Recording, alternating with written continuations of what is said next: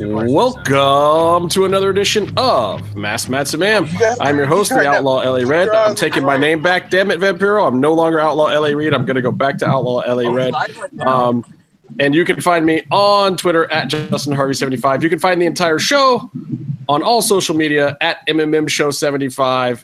And we have fun stuff to talk about. We have some all-in happening this weekend. We had actually a surprisingly good episode of Lucha Underground, considering it featured very little wrestling in the second half of the show. And we also are going to talk about the Contender tonight. And hopefully Eric Van Wagenen, who you guys all know from Lucha Underground fame, also produces the Contender. Hopefully he will stop by for a little bit to talk about that show.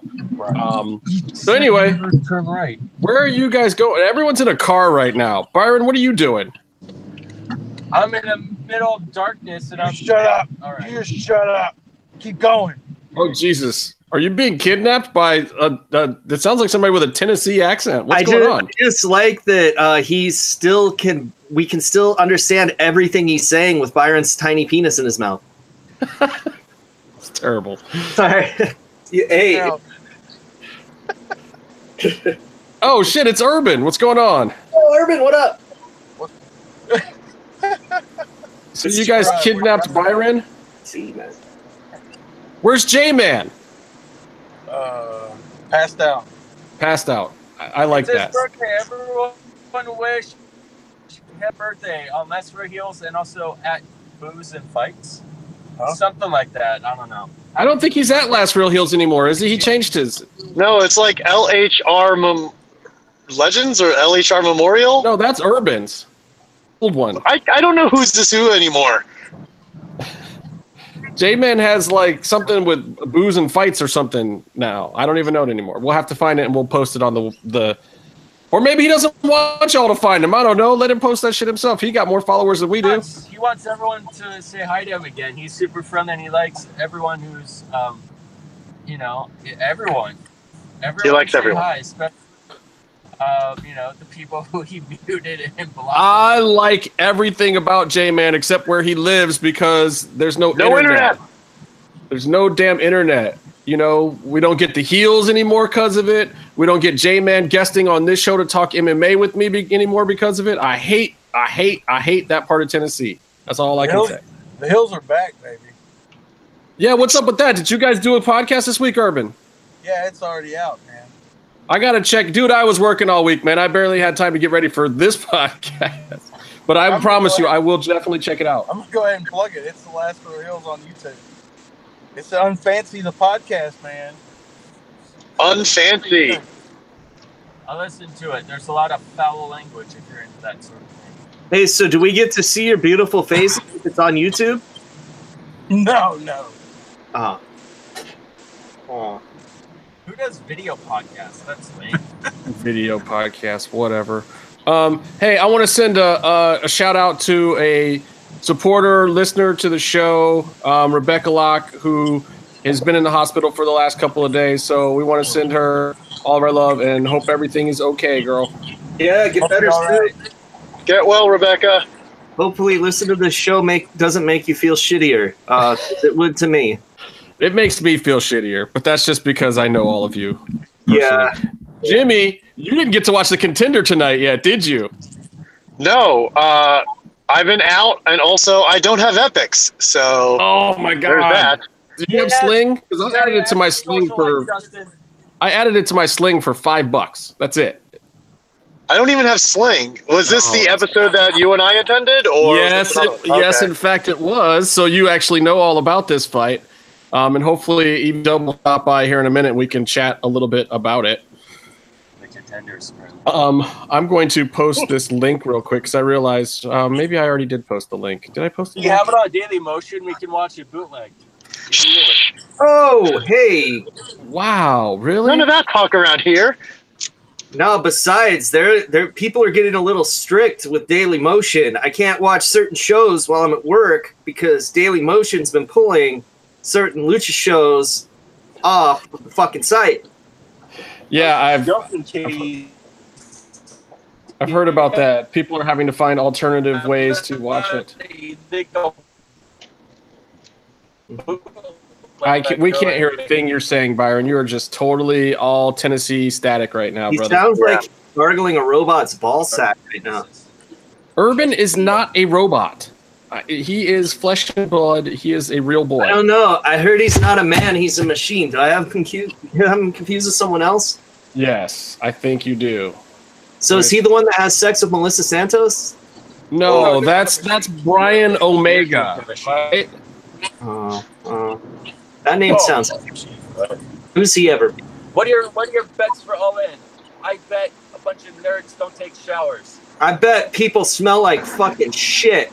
Is that really So the big deal? The question is I think it would be. I mean, the question is All In worse of a which? Oh, we lost Jim now too. He was gonna ask. Jim has an active social life. You got to keep up. Let me. He was getting fired up too. I sound like we were about to get a hot take. Jim, are you still there? What happened? I'm still here. Can you hear me? Okay, yeah. You were going all hot take on us, and then you dropped out. Basically, which is worse for hygiene, Access or StarCast? StarCast, 100%, because I've been to a wrestling convention before, and Jesus fucking Christ. Speaking of wrestling conventions, isn't Expo Lucha happening right now? I'm sure all three people there are having a great time. Oh no, I heard it picked up a little bit after work hours. I think a lot of people were driving out of LA and had to work, so some of the earlier events were a little dismal. But I heard that it actually. I stand corrected. I hope that the 4 people are having a good time. Correct.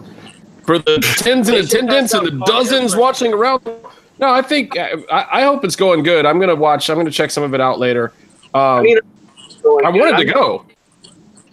You know, going wasn't in my future though because I had to work today, and then I have a lot to do next week. But I'm just kind of dead inside right now between student teaching and working and school. So I've been having. I'm just thinking about all the money I saved by not going to All In or Expo Lucha. You know what? I thought you were going to All In. I forgot that you changed your mind. I originally was, so I had tickets in my cart for All In, and then because the site was so shitty because of all the people on it, by the time I got to the payment screen, it was sold out. So I was shit out of luck. Oh, damn. That sucks. But you know what? Blessing in disguise. I would have spent a shit ton of money. I don't need to worry about that right now. Yeah. Spending a shit ton of money places. Monster Palooza is in 2 weeks, ladies and gentlemen. What goes on at a Monster Palooza? A lot of fucking. Some monsters. There's some paloozaing. It's a horror convention. You get to see some monsters. I'm gonna get to meet Doyle from the Misfits. That's fucking dope. And yeah. He's what is paloozering? I don't know that term. It's kind of like a fuck train in reverse. Gotcha. Wait, what? That sounds like a Tuesday night. For Jim. It sounds like a Tuesday night for Jim. Misfits, bro. God damn. Doyle from the Misfits, so it's a real misfit. Yeah. If anybody was wondering, Casey is our resident vampiro that gets us our explicit rating on this show. Oh, should I fucking bust a nasty ass fart right now too? Somebody play my music. The best is that he can't even confirm if that was him or not. Hey, dude, I would say it was him because he's vegan, and vegans probably have weird ass farts, and they're probably really loud. I've heard almond milk will do that to you. I'm sure it was probably Matt Stryker, because when he's not being good at the wrestling name game, he's just farting up a storm. Oh, snap. To my boy Mike Bosniak, who's watching, I did not catch The Ultimate Fighter yet. I am going to watch it, and I will address exactly what you're talking about next week, because I have heard tale of what's going on with Maurice Green. Yeah, that did happen this week. That was a big deal. Justin's the only one who has access to the chat right now. No, am I the only one? So let me go look at. Well, that was from a twit, or whatever you call an individual moment of someone sending me something on Twitter. What is that called? That's what. That's A twit? Yeah. A twit? Wow. No. Wow. A twit. Wow. Oh, Jesus. You know, I just want to go 1 week without mentioning that fucking show. I know I'm the one that usually mentions it. All those fucks. Like my sister did it the next day. All right. Well, I got you guys here before. I have a sister. Fuck. Before we mute Byron for the rest I don't even know what Byron's What's saying up? right now. I want to talk about this. I want to talk about Lulu Underground. Yeah, Do it. It was a good episode. It was a great episode. I didn't watch I it. love Sonny Kiss kicked major ass.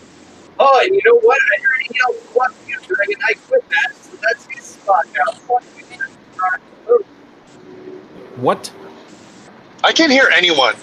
I can't Why either. does Casey have shitty internet? He's not even in a car. So, Sonny Kiss, I heard, yelled "fuck you" into the mic, and He definitely did. so now, Oh yeah. That's his spot, not Sexy Stars. So there you go. Yes, Byron. He's taking it back. Casey, they are reclaiming everything Sexy Star one episode at a time on your behalf. So it's good. Too little, too late. I didn't watch this week, so I was at work, all upset because I couldn't illegally download the show, and I couldn't watch it on my TiVo yet. I mean, I have it on DVR. I do watch it legally. It's just that sometimes I need something to do at work because At work, and you can't take your DVR with you, is what you're saying. I can't. No, and I can't remotely access those families. All right. Well, let me give you a little bit of a recap, and we'll talk about some of these moments. The first big thing that happened was Joey Wrestling, also known as Joey Mercury from the wonderful WWE tag team of M&M, showed up and replaced PJ Black, who eagerly stepped aside for some reason as Johnny Mundo's best man. I don't know why PJ was so eager to get out of it. He seemed pretty happy about it. Most people would be like, hey, what the? Because PJ's a good friend, and he knows how close Joey and Johnny are. Yeah, their gimmick used to be that they used to fuck the same girl at the same time. But so what you're saying is PJ wanted out of the Eiffel Tower. He did not want to be. He didn't want to base. He didn't want to base for the Eiffel Tower. Is what you're saying? Hilarious Molina reference from Stryker. Yeah. I don't know if anyone caught that, but that was great. I don't know if any reference Stryker What was it? would qualify. Basically, when Joey Wrestling made his appearance, Stryker referenced the two were teammates in a former tag team, and then he was like, hopefully the other part of that team does not show up because that would be really weird. Oh, yeah. Ultimate Lucha won. Well, she has had her moment in Lucha Underground, and hopefully that will be it for. Did Joey Wrestling still have a giant fucking head, like bigger than Byron's? A Yeah. lot of him has caught up head at this point, though. He's a much larger man in general these days, and he looks kind of old.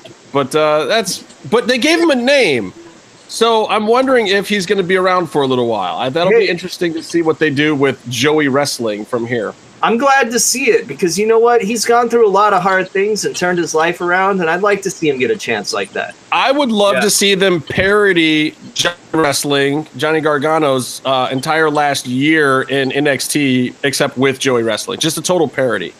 That would be hilarious for me. Sounds good to me. Sign off. Was he the one who got stabbed after work driving to his trailer park? That was Jamie Noble. Joey is the one that disappeared for a while, and people were concerned. I don't know. I don't know what happened to him after Eminem. I never really followed him much after that. They were the security team, him and Jamie Noble for Seth Rollins. Oh yeah, J&J Security. Yeah. Also, in that little vignette, we got a lot more Ricky Mandel Mundo, whatever the hell he's calling himself. And boy, Slamtown slammed him hard a lot of times in that scene. I almost felt bad for him for a few minutes. Yeah. I don't know if you guys felt the same way, but I actually almost felt bad for Ricky Mundo. I felt bad for him. I will never feel bad for Ricky Mundo. I felt bad for Tracy once, though. Gotcha. Yeah. Acceptable. Anyway, so you guys will love that. You'll love this, Casey, since you didn't watch you will love the finish of this next match. Jake Strong, the Savage Jake Strong, defeats Drago. I'm sure that makes you happy. Hey, you know what? It's fine, because when all of the Mexican wrestlers don't come back because of shit like this, I'm starting my own promotion, and Drago will win every match that he has. Well, look, I even tweeted it out that night. Like, you know, if you've been listening to this show, as the guys like to point out, I love to repeat things. Not maybe as much as Conan does on his show, but one of the luchadors that I was most excited to see the first season of Lucha Underground was Drago. Yeah. And I still love him coming out every single time. This was actually the best probably in-ring performance so far that we've seen out of Jake Strong. And this match, Drago did get some offense. It felt like a real match and a real moment. But at the same time, I think the crowd was kind of starting to turn a little bit. I mean, you still saw a lot of people doing the Strong thing. We were there, but I don't know about you, Jim, but when I was there, it felt like the crowd wasn't as hot on Jake, especially this particular week, as they had been in the past. What did you think? I mean, I think it was hard because of where it also took place in the taping. Right. So, for anyone who wasn't there, they basically taped the wedding first. So, I feel, and this was the first match after it, so I think it was everyone getting adjusted to the action after they had just seen a wedding. Right. So, and this, like, basically after the wedding, they did a break. So everyone kind of like walked out, went to the food truck and stuff. So I think everyone was just getting their bearings. So I think that's why by the end of the match, you could see people getting into it more. Unfortunately, it didn't help the rest of the earlier parts of the match. Well, the good news is that Swagger did not break Drago's leg. Once again, Aerostar came in for the save this time. So the Super Friends have a program against Jake Strong. I don't know where it's going. Maybe it's going to end up with some kind of 2-on-1 thing. We'll see. But it looks like the program is not over because he hasn't broken anyone's leg yet. Yeah, you know what's fucking great is when there's a handicap match that gives the good guys the advantage. That's just wonderful looking. Well, I don't know. I'm just saying, like, maybe it's leading someplace good. I mean, everyone's mad about, you know, this whole non-luchador Jake Strong thing, but, you know, maybe putting him up against a couple of the more popular luchadors in Lucha Underground, maybe at some point they totally squash him. Hey, maybe Kevin Cross can squash him. Maybe. That would be great. If we were leading to some kind of face-off with Cross and Strong, that would be exciting. And honestly, that's what we're missing here. We need to see Strong really go with somebody a little closer to his size, I think. See, but you got to build to that shit, though. That's got to take a while. Like, I understand that. Like, yeah. But if he's in an extended program with Drago and Aerostar, that's not exactly what's happening right now. So, right. I guess we'll see where it goes. I think the verdict is still out, though a lot of people have made up their mind that Jake Strong is a bad idea. And I think the ones that haven't already made up their mind are still kind of up in the air on which side they're leaning to. I don't think he's a bad idea. I think he should push the shit out because he will. You know? That's all. I like Drago. I love Drago. Yes. I agree with you. So, and then we get to that No Mas match. And at first, the idea of this irritated me. Like, I was mad because, you know, it seemed like, why give Exolicious a sexy star moment? And it just felt derivative at first. But then you see the actual match. You see what Jack Evans did. Like, first of all, EXO is great. EXO is great. You can't see greatness unless you have a dance partner like Jack Evans. Mm-hmm. And I don't know if Jack had issue with putting over EXO in this thing or what the deal was in the back. I don't know any of the backstory, but I can tell you that what it translated to in the ring, amazing. Nothing short of one of the best matches of the year. You know, there was some interference from Joey Ryan and Ivelisse a little bit, which, you know, slowed the pace down, but I thought it was. Ivelisse ran out. I get why Joey Ryan ran out, but Ivelisse seemed like it was a lazy way to get her out by the ring for the end. Right. Yeah, I mean, that was, if I had any issue with the entire match, that would have been it. But I didn't even mind that because I feel like, you know, Joey Ryan is a really popular wrestler. He didn't really have a good angle going at this point in time. And I think this is a good part of the kind of the mid card of Lucha Underground to get him involved with. That will give everybody the rub. Oh, Jesus Christ. I feel like I saw Captain Howdy from The Exorcist. Jesus Christ. Whoa. I'm outside of Urban's place. What are you doing? Yeah, it was weird. The Joey Ryan thing was weird. I'm not really sure what to take about all of this with the three of them. Yeah, I like it. I think it's a good matchup. I mean, my biggest concern would be that it gets too far into a comedy spot kind of world. I don't want to see it get too comedy spotty, especially with XO. You know, it's a character that some people don't take seriously enough as it is. So I hope that doesn't lead to any overshadowing of what XO is doing. I love Joey's comedy spots. So what are you going to do? You know? Yeah, he's a good wrestler too. I mean, comedy is good. You know, you can be sensitive to the performers and still be funny. There's ways to do it. Well, and let's be honest. At this point in time, with what has happened to Ivelisse, not necessarily through any fault of her own, to get her character over the right way, maybe injecting some fun back into it is exactly what needs to happen. Yeah, maybe she could not get one of my favorite wrestlers to quit the company also, but you know. Wow. Yay. I didn't say it. Hey, it's kind of common knowledge, you know. It's pretty common knowledge at this point. Yeah. But there's a lot of things I like about Evie, so hopefully this does at least help her character, whatever you think about her one way or the other. Hopefully this helps her character and everything. And XO. Like, at this point, I feel like anybody who's attached to XO is hooked to a rocket going to the moon, because that's where XO is headed. Period. No, it's cool. And I'm just kidding about the whole Jack Evans thing. But I am still mad about it. Hey, you know. I mean, I think any fan of Jack Evans should be. Yeah, I mean, a little bit of it's on him too, though, because it's not just about what happens to you in the world of wrestling. It's about how you deal with it and how you approach things after things happen to you. Right. I mean, I'd love to have Jack on the show and ask him, because I think he'd just flat out say whatever was on his mind. Oh, he would. Yeah. I mean, he did on Twitter.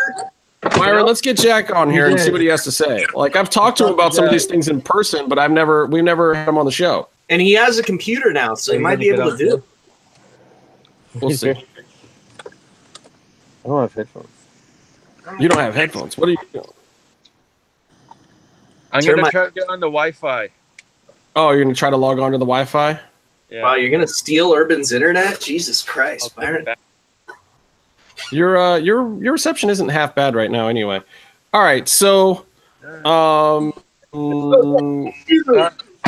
Urban's, he's smoking a cigarette, but he has his iPad if you want to invite him, and then he...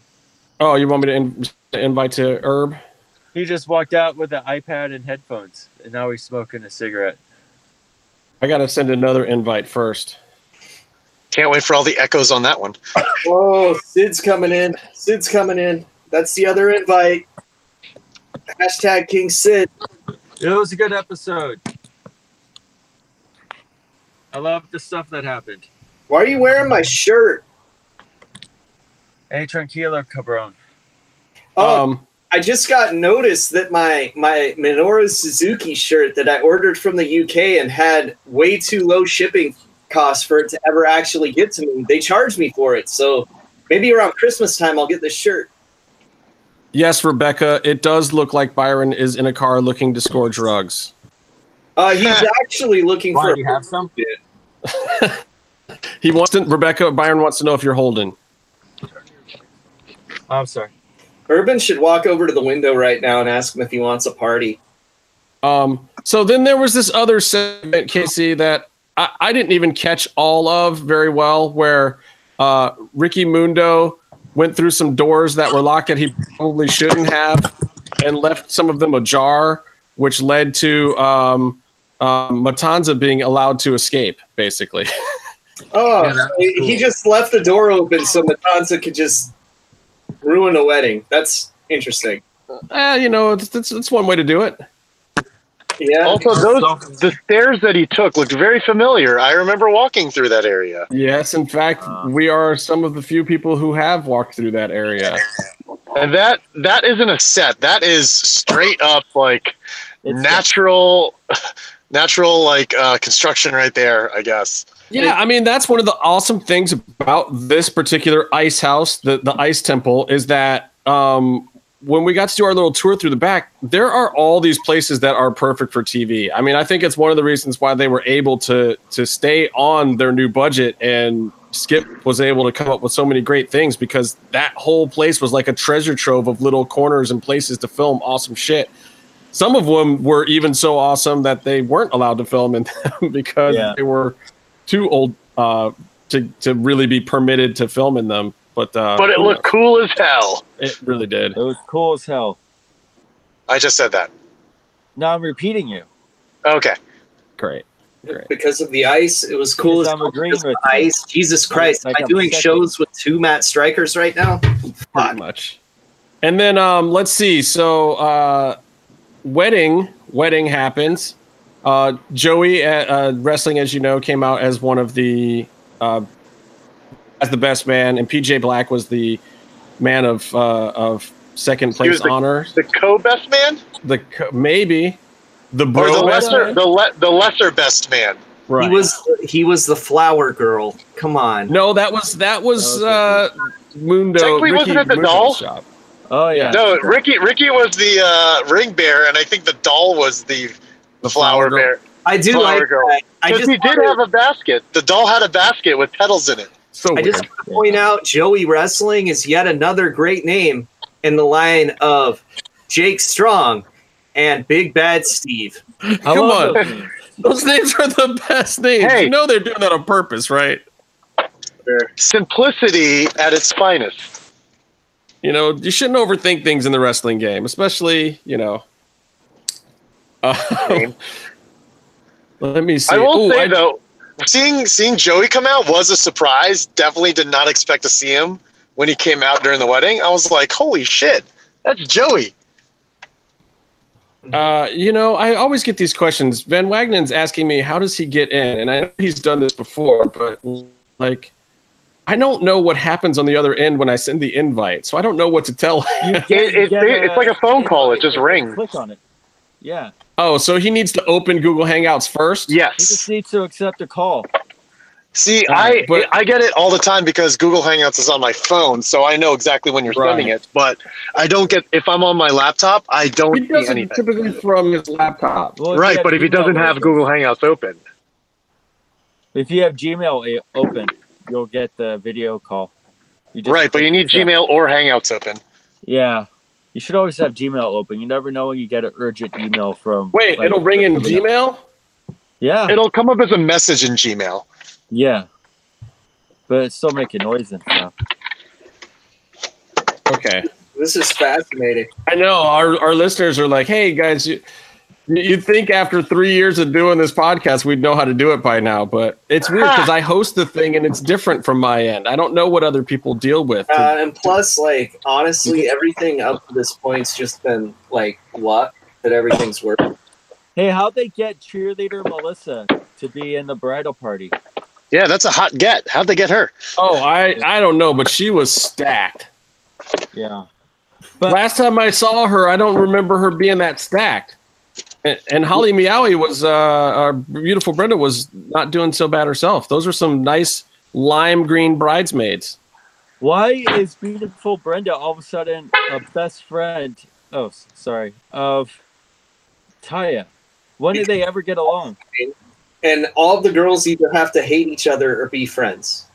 I mean, if Famous B is officiating the wedding, I would assume that beautiful Brenda is a package deal with the bridal party. Yeah, that's true. Well, yeah, I mean, I'm sure they paid good money for. Also, please keep a mic on Brenda at all times. Oh my God, that's part of the wedding by a long stretch. Incoming video call from Eric Van Wagenen. No, see, that doesn't work, Eric. You got to answer the video call. This is incoming calls. Why is this so complicated? The internet's a scary.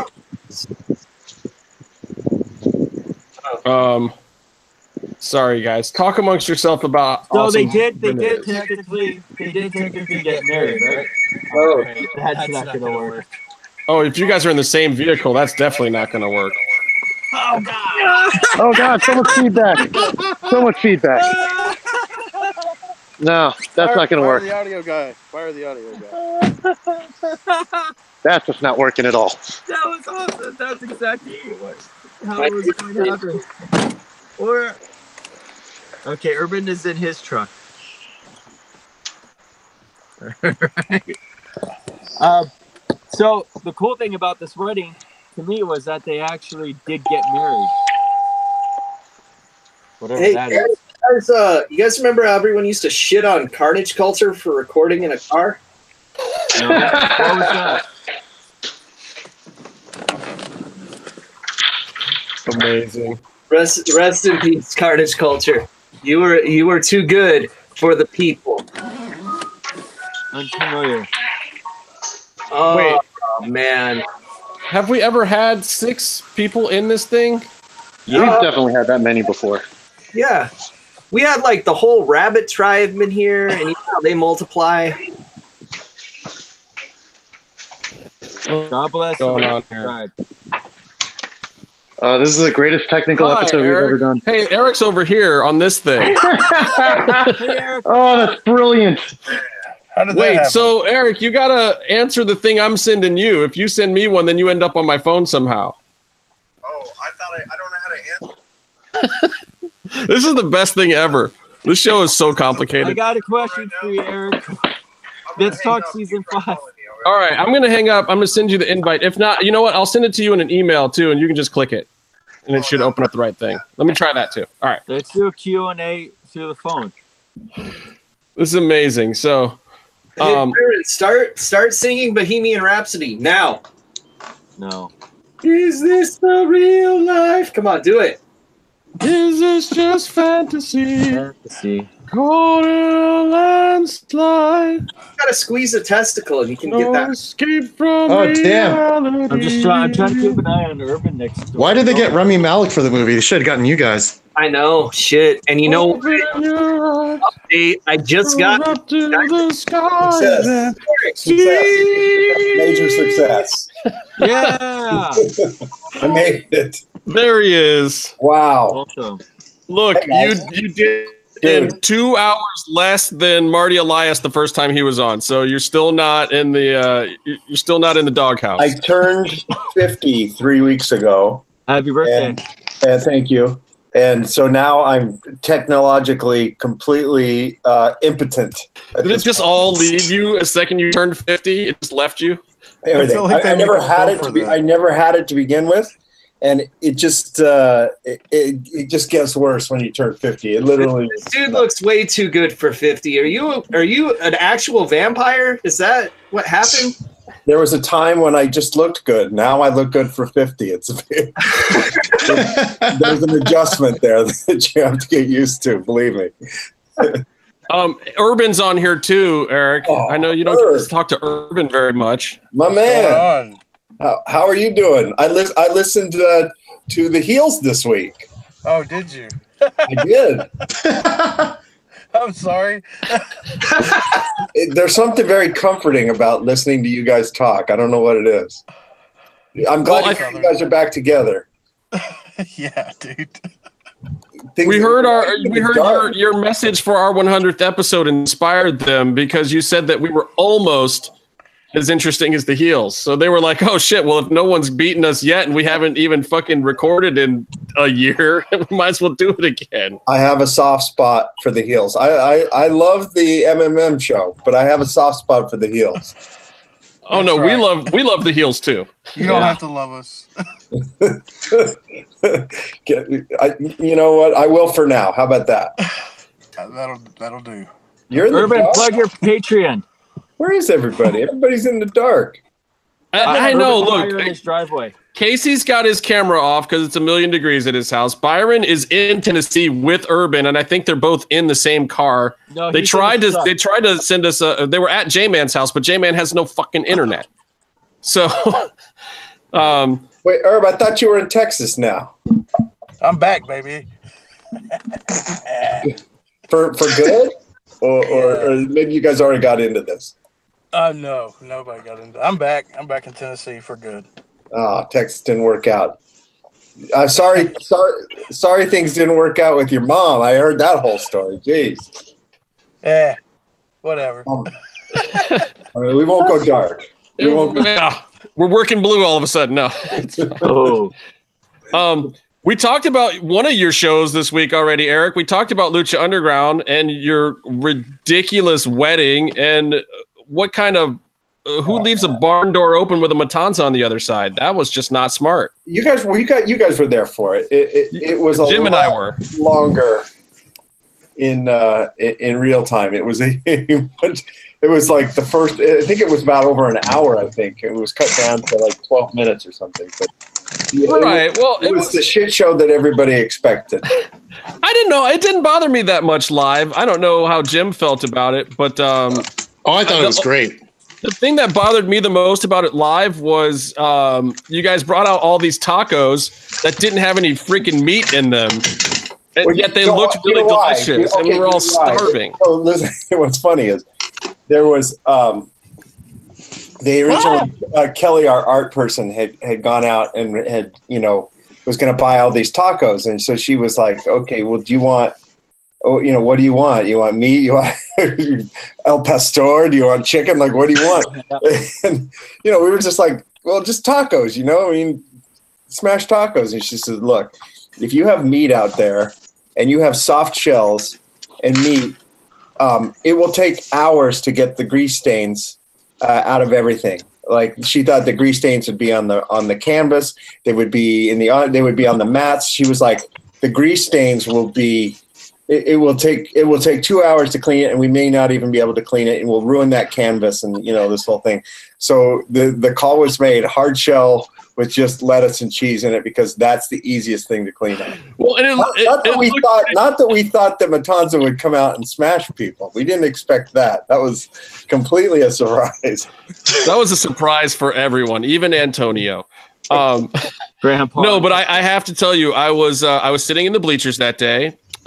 There were a lot of Latino fans in the bleachers that day, and when those hard shell meatless tacos came out, we caught a lot of heat. Yeah, the vitriol that was coming from behind where I was sitting was very, very real. I was afraid for my life at one point. I think as a native Angelino, it was hard for me to do that as well. I will tell you.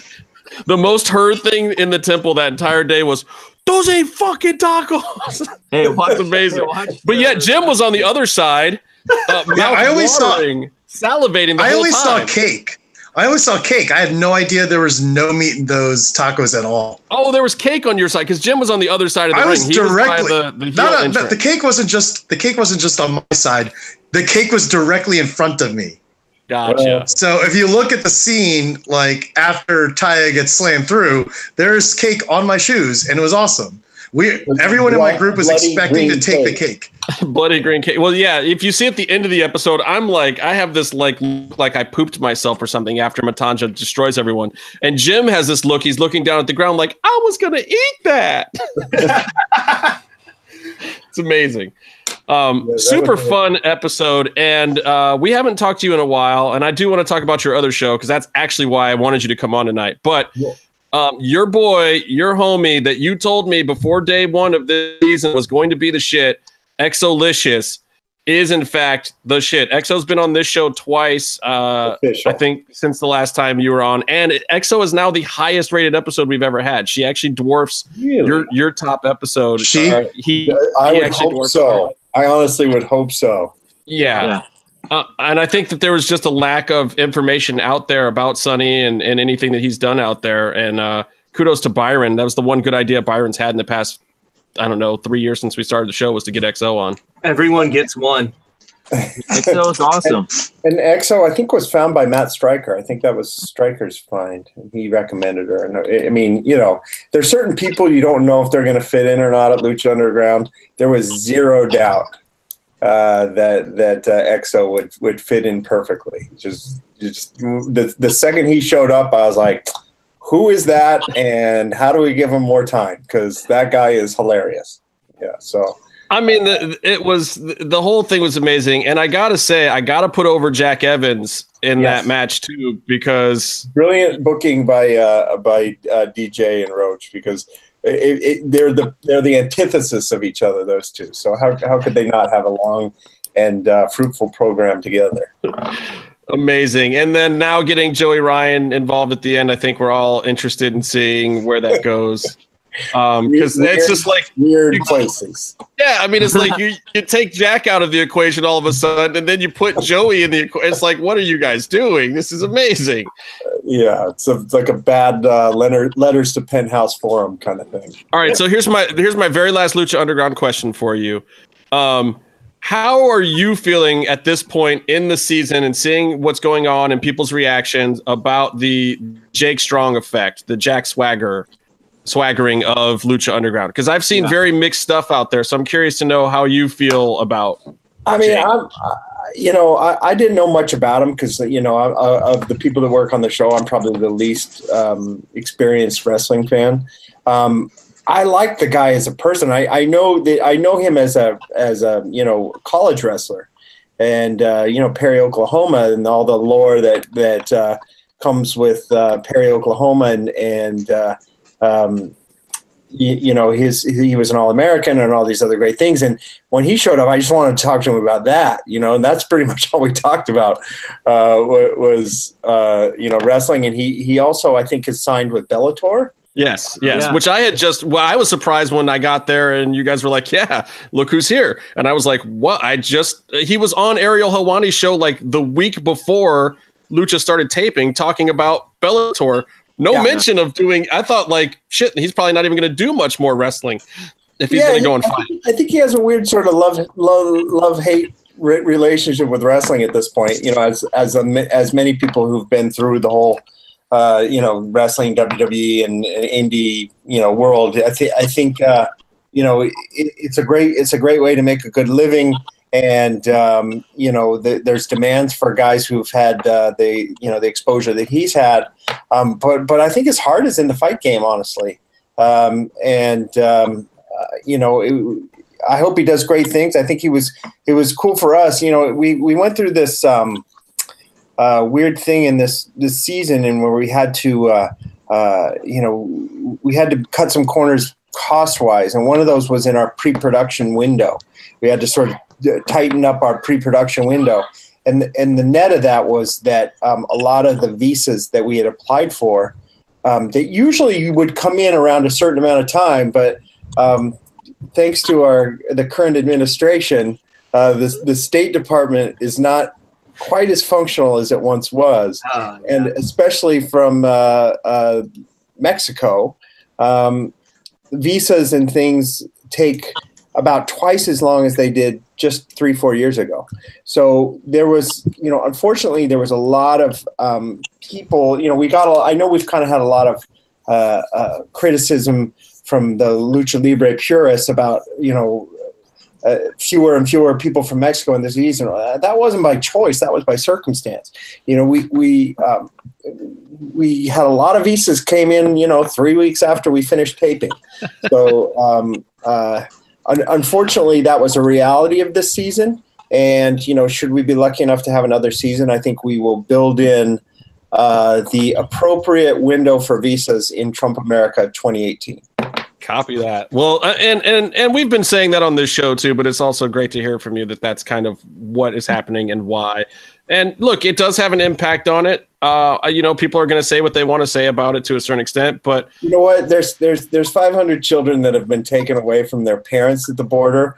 I have no right to complain about anything. So I don't even want to sound like this is a problem in the scheme of all the other problems in America right now. So I don't even want to take that one on, but it's just a reality of what we were dealing with. Well, I think also that I feel like what we're seeing at this part of the season, and I've talked to other people out there too, that the show has smoothed out. I feel like it's a lot more even now. And I think the last few episodes have been epic.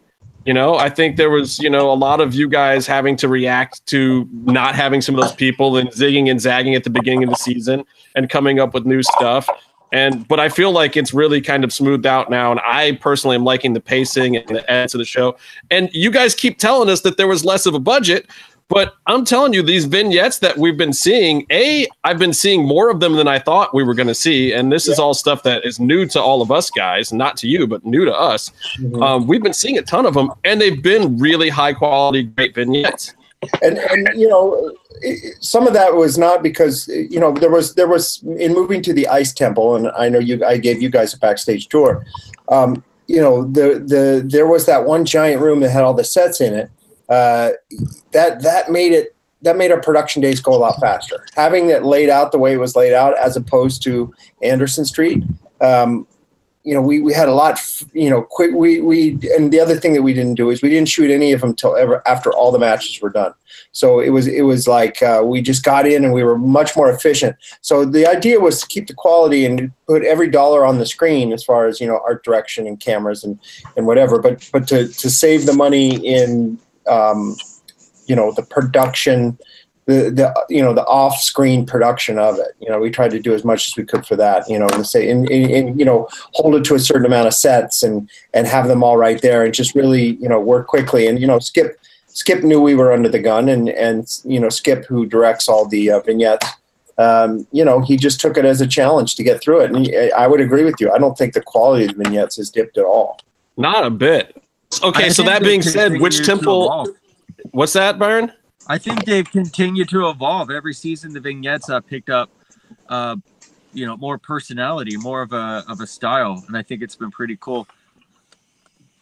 I would agree with that. Yeah, I mean, every season kind of has its own sort of thing. There was a lot of more, I think, homages in this one that Skip did. From Indiana Jones to Alice in Wonderland to all the kind of weird, bizarre stuff that happens over the course of this season. And but it is a shorter season. I mean, with only 22 episodes, it's not like the season 3 where we had a nice 40-hour run. So if you had to choose between the two temples to go back to, knowing what you know now, including making vignettes, which one would you pick? I'm going to go with Lucha Classic, I think, or Temple Classic. There was something about that Anderson Street that I just dug, and the vibe there was a little different. I could do without the heat. If we had to do it in the winter, I think I'd take the Anderson Street. The Ice Temple leaked horribly. Yes, it did. And we had some rainy days there, and it was like in the cast area. If you went down, we roped off the bottom floor of that because it was on 2 feet of water, that space was more authentically condemned, I would say, or condemnable. It was really like, in fact, I think they're tearing it down now. I don't think we can do another one at the Ice Temple, but it was. It was fun. There was things about it I really loved, but I think I liked the classic building. I think that had some more sort of just maybe I'm just being nostalgic, but I think I like the old building better. Hey, yeah. Casey, I wonder which one Antonio would pick. You know which one Antonio would pick, Casey? Justin, I want to pick the one that does not leak all over my dick and balls while I sleep in my office. I can't tell if that's Antonio or like Ren from Ren and Stimpy. It sounded more like Triumph the Insult Comic Dog. Oh, yeah, there you go. Yeah. Hey, I'm a big fan of Triumph, too. Say for me to poop on. For me to poop on. There it is. Okay. Then I have a whole bunch of boxing fans that are going to be really angry at me, including myself, if I don't talk about tonight's episode of The Contender. Jim and I were both there. If you didn't watch last week, if you haven't watched this week, screw you. You're missing probably the best boxing on television right now. It is a wonderful show. I'm not just saying that because Eric is here. I'm actually genuinely impressed and surprised by the quality level of it all around. The first week, I was also at that fight. I'm not going to say that was a great fight. Tonight was a great fight. Yeah. The first week was an interesting fight. It was fun to watch. It was a great show. And the quality of the show knocked me off my socks. I was not expecting that. I thought it was better than the HBO 24/7s. Wow. How the hell did you get to that quality level for this show? Boy, I tell you, one of the things that was really cool about that show is that for many of us, that was like one of our first, we did the first one, we shot it in 2004. There were so many people who've worked on the original series that have gone on to do amazing things and, bigger and better and moved off of that to run shows and be part of big shows and things like that. And there were so many of them who called me up and said, hey, I hear you're doing this again. That was always my favorite show I ever did. I'd love to do it again. And I would say, well, I can't afford you. You're far too expensive for me now. And they would say, I don't care. Just give me what you got and I'll do it. And so the talent level was more than we should have been able to afford, top to bottom. We brought in a new director who didn't know anything about boxing and was not a sports guy at all. He's sort of a film guy. His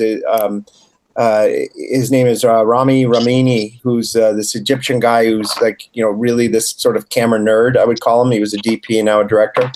And we shot it all with C300s and we did the high-speed stuff on the Amiras. And that's typically not how you shoot action stuff. But we kind of took a chance on it and hoped that it would look good. And the texture of it and the colors and what you can do with low lighting. We go back to like season 1. We didn't even shoot.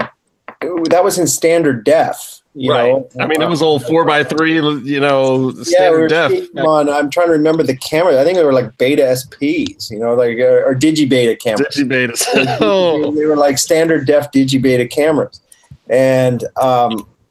So to be able to go in there with, like the C300s or the Amiras and, these other things and to really just, go in and really play with the color and the textures and, we had brilliant art design. That's a big part of it too, because the upstairs gym and even the lighting in the actual gym and the design, like I'm pretty sure Ultimate Fighter's shooting on 300s now too, but it doesn't look like what you guys did. Yeah, and a lot of that, it was the space. That was one of those spaces where I looked at 20, 30 different warehouses in downtown LA. And it was literally one of those ones where, God bless Joe Burke. He's my location manager that found the original Lucha Temple. He found the Ice House. He called me and said, I think I got what you want after like 20 places that I hated. And, it was literally the same kind of thing. You walk in and you go, okay, yeah, this is it. And then, the art designer brought this guy named Stuart Frisell in, who, was one of the original art designers on Survivor. He's done all these great shows and movies and all kinds of cool stuff. And he just got into it. And Tidal came in a big way, and gave us so much great free stuff that we were able to spend money on the sets and on the lighting. And just it's one of those things where it feels like we were starting from scratch, but we weren't. It was one of those shows that, we'd all worked on and it was sort of, I always equate it to like, it was sort of like that great girlfriend that got away. You're like, God, if I could just get back with her one more time, we could really make it work, And it was sort of the one that got away that you couldn't understand why the show wasn't still on and you just loved it. And sort of bring back all the people, so many people who had worked on it the first time and then inject it with new creative energy, like with Rami and some of the cameramen and some of the other people. It just I just, when I would look at what they were shooting, I was like, this has got to work. I mean, we were getting great material. And then really it became about the editing. I mean, I think if you look at the show, this is a real, this is an editor show. If you look at just what happens in the locker rooms and in the hallway walk and coming into the ring and the montages, I mean, it's really hard to weave a story out of 15 cameramen just roving around a gym. That's a really tough challenge. And between the editors that I brought into this little premium cable show, I got guys that are showrunners on like this one guy, Sean Foley, who was an original editor on it. He's a showrunner on Undercover Boss. He came in to edit because he just loved the show and wanted to edit again. I've got the supervising editor on The Voice who came back to work on a Hudson Smith. I got, all these great talented guys that, they didn't ask like, how much am I going to get paid? They were just like, what day do I show up? I mean, all I had to say was Contender, boxing. We're going to do this again. And it was just like, it was such a cool experience. To work with these guys again. And a lot of them, we've all kind of gone our separate ways, but it was just very much like a reunion of some very talented people. And I think that, if you liked show 2, wait till you see show 6. It's just like the show just really takes off. And, I don't worry. I want people to watch it. I want people to like it, but I know it's good. So I feel like it will find an audience. Well, I mean, and that's kind of, first of all, if you've got something better than episode 2, I mean, I was at this fight live, and I have to say the way it was cut together and the whole episode and the packages and learning the guys' stories, and of course my boy Michael Moore from Cleveland talking. He's great. I'll get him. You know what? I'm gonna get Michael in here to talk to you, and you'll go for 4 hours because that dude can talk. I love that dude. Then the night I talked to him at the Contender, he talked my ear off, and he had someplace to be. He was great. Love that dude. Absolutely get him on here for me. I'd love to have him on. He was kind of a last minute ad on our cast, really, because he was he was scheduled to have a fight on ESPN like 2 weeks before we started, and we didn't think he'd be ready to go, and we didn't want to. And then that fight fell apart. It was with a guy named Mark DeLuca, who we were supposed to have on the show as well, and then Mike had to pull out of it, and when he pulled out of it, I was like, well, let's look at that guy again. And I watched tape of him, and when we brought him in, I fell in love with him. I just thought he was so funny. I mean, everything he says is just hilarious. Hey, don't sleep on Cleveland, man. Don't sleep tough on town. It is these days. A little tougher than when I was there. If Michael Moore lives there, it's a tough town. Well, I mean, I was also surprised. Look, a couple of guys you got on this episode fighting, Eric Walker, great talented kid who's coming out of a prison system and has. He was a surprise. He was like one of those. We just found like a pearl with that guy because his story was so heartbreaking and sad. And if there's ever a contestant who is perfect for the Contender, it's Eric Walker. I mean, I just think, the guy, he's sort of like every bad childhood trauma that you can experience, he experienced. And of course it messed him up. And he was, he lost his father, and there was addiction in his family, and he lost his sister, and just a lot of bad things happened to him at a young age. And, he turned to the streets, and down in Louisiana, you don't get 3 strikes. You don't get a whole lot of chances for anything. And he was sentenced the day after his 16th birthday. He was sentenced to 16 years in an adult prison. Yeah. When I heard that story on the show about the judge saying, you spent 16 years of life doing bad, now you can have another 16 years to think about it, I was just like, holy shit, that is some...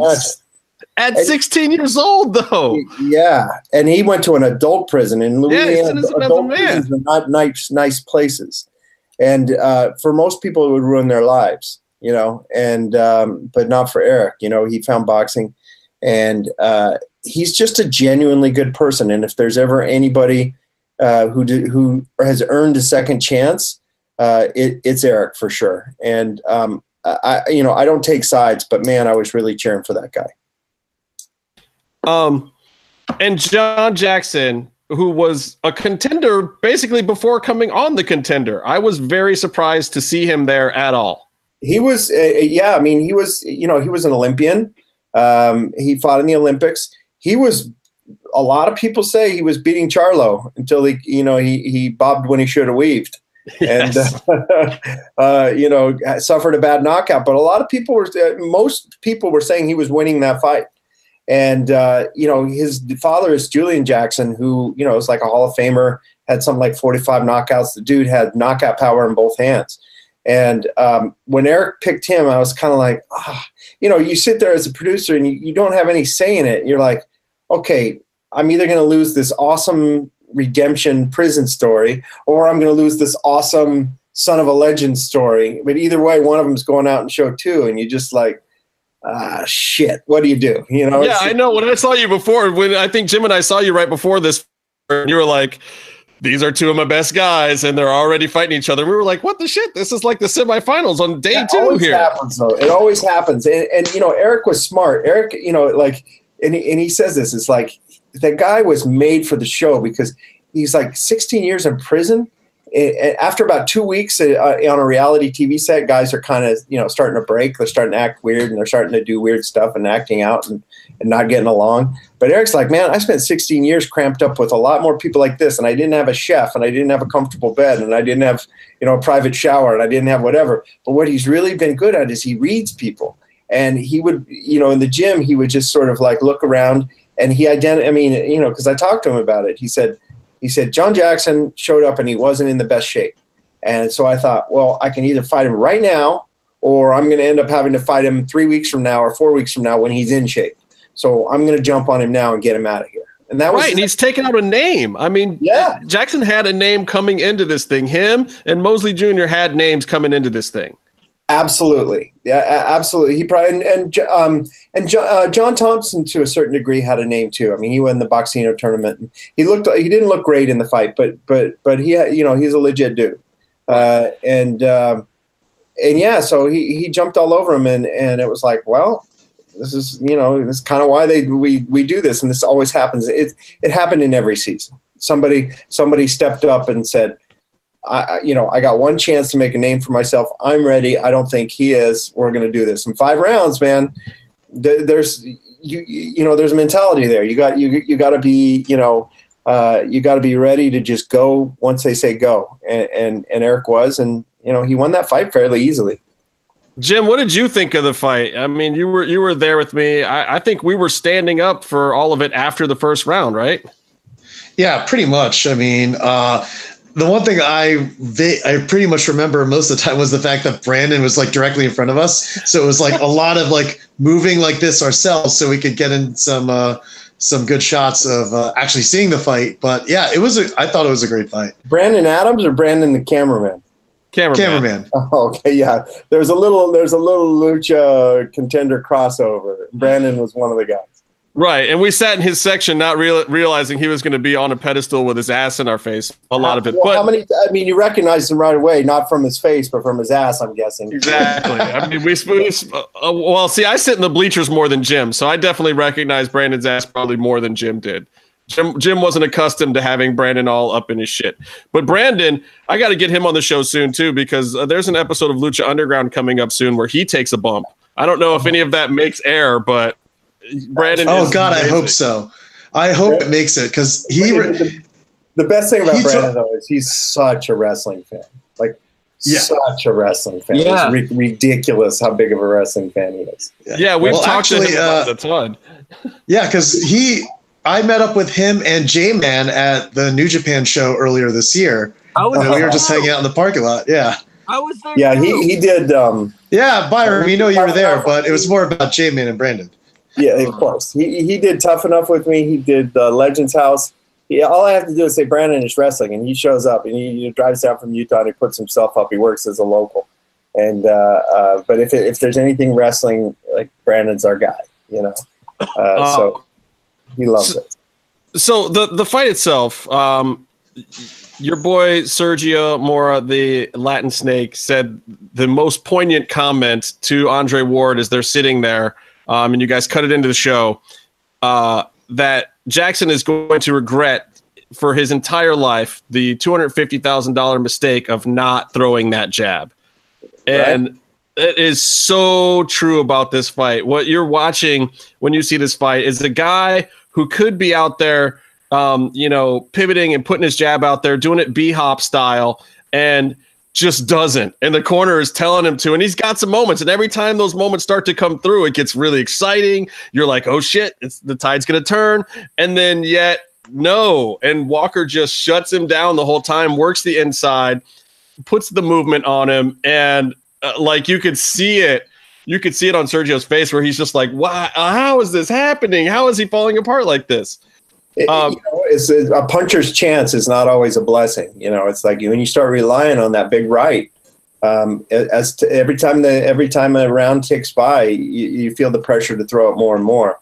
And look, after the first round, I didn't think there was any chance Eric was losing that fight. He just had it in his head. You just saw it. I mean, you just saw he was smaller than John. He was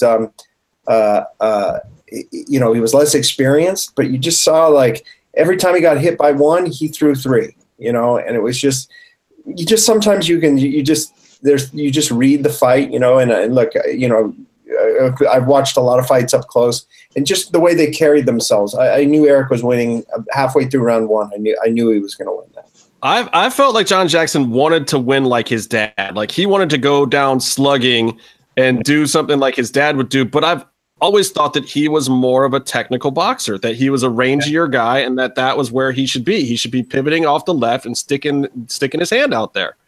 I do think he didn't. I think he might not have been in the shape he wanted to be in, because I don't know if you guys noticed it, but it's like when he came out, like he didn't have that chiseled look that he has had in other fights. And I thought, well, maybe he just, these guys. It's funny, no matter how much you tell them, like, okay, you're going to show up April 13th, be in shape, be ready to go. The first fight's April 23rd. No matter how much you tell them that, they don't believe that they're actually going to make the show, or they don't, they just don't quite put it together. Eric did. When Eric showed up, he sparred. In fact, he sparred Sergio. I had him spar Sergio when we were doing casting, because he showed up and I was looking at him. I was watching him hit the bag, and I was like, nobody knew anything about him because most of his fights were down in Louisiana. And he had a good record, and he looked great. And, he was, even Freddie, like when he was hitting the bag, Freddie Roach turns around and he's like, who is that? Like he'd never even heard this guy. He goes, and he told me later, he goes, I heard him hitting the bag over there, and it sounded like Manny Pacquiao, which is a pretty high praise. And so I said, okay, Sergio had just fought, so Sergio was in shape. And I said, I was asking Sergio if he would give me a couple of rounds just to give an evaluation. So I put him in with Eric. And Eric kind of put it on him a little bit. It was like, here's a former WBC champion, who was in shape and showed up. And I wouldn't, it was a competitive round. Eric was way more active than Sergio. And granted, Sergio's a little older than Eric. But Sergio walked out of the ring, and he turns to me and he goes, he's in. He goes, it's that easy sometimes. He goes, that guy's in. And he didn't even, I didn't even have to ask him. He just goes, yeah, that guy's in. Okay, well, you guys kind of ran that back on the episode, which surprised the shit out of me, because this is the second week in a row we've seen Andre Ward lace him up and actually ring with these guys. And he went with Eric, and I saw him tucking back the shoulder a little bit there and kind of moving back off of him like, whoa, what is going on here? Yeah, Eric went at him. It was, and that's how it looks. That's what we all watched. And when it comes to Andre and sparring, it's not the kind of thing you produce. It's sort of like, you're Andre Ward, and I would tell him, I said, Andre, on set he has a green room with a shower, and he's, just so happens we throw all the stuff he might need in there just in case he gets an inkling. But it's never like, you don't tell, it's hard when you're someone like him. And you go to a boxing gym, everybody wants rounds with you. Everybody wants to get in, and it's dangerous because everybody, you're the undefeated world champion. Nobody's going to come in there just for a little bit of work. They're all gunning for you. So it's not the kind of thing you ask people to do necessarily. But Andre was awesome. He just was like, he would get in there, he would smell the gym, he would hear the noise, he would hear the bell, and you just saw it. It was like this little half smile he would get, and all of a sudden Carlos is taping up his hands, and off we go, and I'm yelling at the director to get more cameras in here to shoot this. I mean, I'm telling you, it makes both of those 2 episodes. I don't know how much more of those kind of moments that you got, but Andre is killing it, being the face of this show right now. And those moments and him getting in the ring, the way that he talks to these fighters too, is different than you've seen a lot of these shows that have been hosted before. And it's different than what you get on Ultimate Fighter with the coaches and Dana. I tell you, it evolves, because at first, he's like, pump the jab, do this, whatever. And then he starts it sort of turns a corner once he sort of knows these guys, fairly well. And they're, in the recuperative phases, and they're not sparring quite as much as they do in the early, first half of the season. And then his advice and his counsel, just the guy has 5 kids. And there was one time where he sat down with a guy who was acting like an asshole, and he sat the guy down and he just lectured him. And he talked to him about life, and he talked to him about, he talked to him like a father.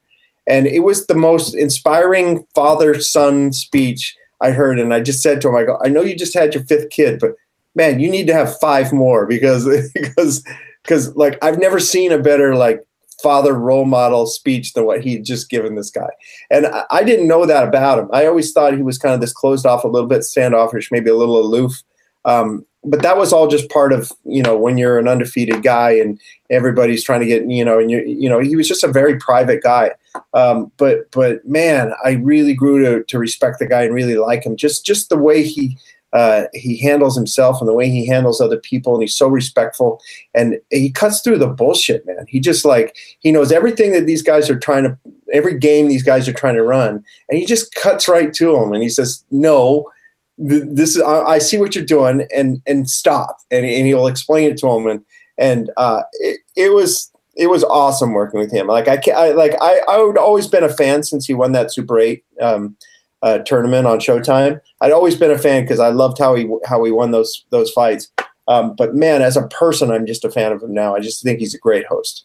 Well, and I think that honestly, this is going to cement his legacy past what he would have gotten had he not done this.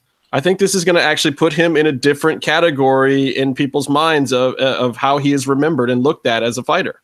And I'm not 100% convinced he's retired forever. I'm not either. And again, but I think this is going to help. These guys have shifts in their career. For Floyd Mayweather, it was the switch to being Money Mayweather that did it for him. That solidified him in people's mind and put him in the lexicon in a different place. And I honestly think that this is going to be part of that for Andre Ward. It's going to put him in a different category where people just look at him and remember him fondly and differently than they would have if he hadn't done it. It is exactly how I feel about it, now. And I'm hoping that when people have watched the full season, that they'll feel that way too. He's just a really good guy. I mean, and I don't say that about everybody, and especially everybody in the combat sports world, but man, I can say that about him. I don't think there's anybody. If there's a more decent person in the boxing world, I would like to meet him. All right, so who's a bigger pain in the ass to deal with, wrestlers or boxers? You really want to know? Yeah. Oh, wrestlers by far. No, you're kidding me. Yeah, no, because boxers are solitary. Boxers are antisocial mostly. They spend 10 weeks preparing for 45 minutes. Wrestlers, they're just so different. They're just so out there, and they do this. I always sort of joke with some wrestlers, if I gave you, what would you rather have, $1 million or 1 million Twitter followers? And I think half of them would take the 1 million Twitter followers. And there's this sort of wrestlers have this common sort of need for adoration and need for praise and need for that drives you a little bit crazy after a while. Not all of them are like it, honestly. But there are some that you're just you're they're always on. They can never just be just in the background. They can never just be a role player. They got they're constantly all going into business for themselves, and they're fighting for time. And you guys know it all. I mean, I love them because of it, but that's definitely this slight dysfunction in their brain that makes them sometimes hard to deal with. But at the same time, it's like, you know what? If they weren't like that, they probably would be those nice guys that don't get anywhere in the business. You know, they almost have to be that annoying and obnoxious to compete in that world. It's true. It's true. And you know, wrestlers are born. I don't think they're made. You know, I think they're just like, you know, they don't stumble into wrestling. They're in wrestling for a reason. And there's definitely a personality type that gets into the business. And I love them. Like, I don't mean to sound like I'm shit talking wrestlers, because I'm definitely not trying to do that.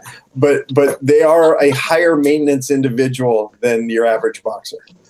All right. So I want to ask you another question. Epics.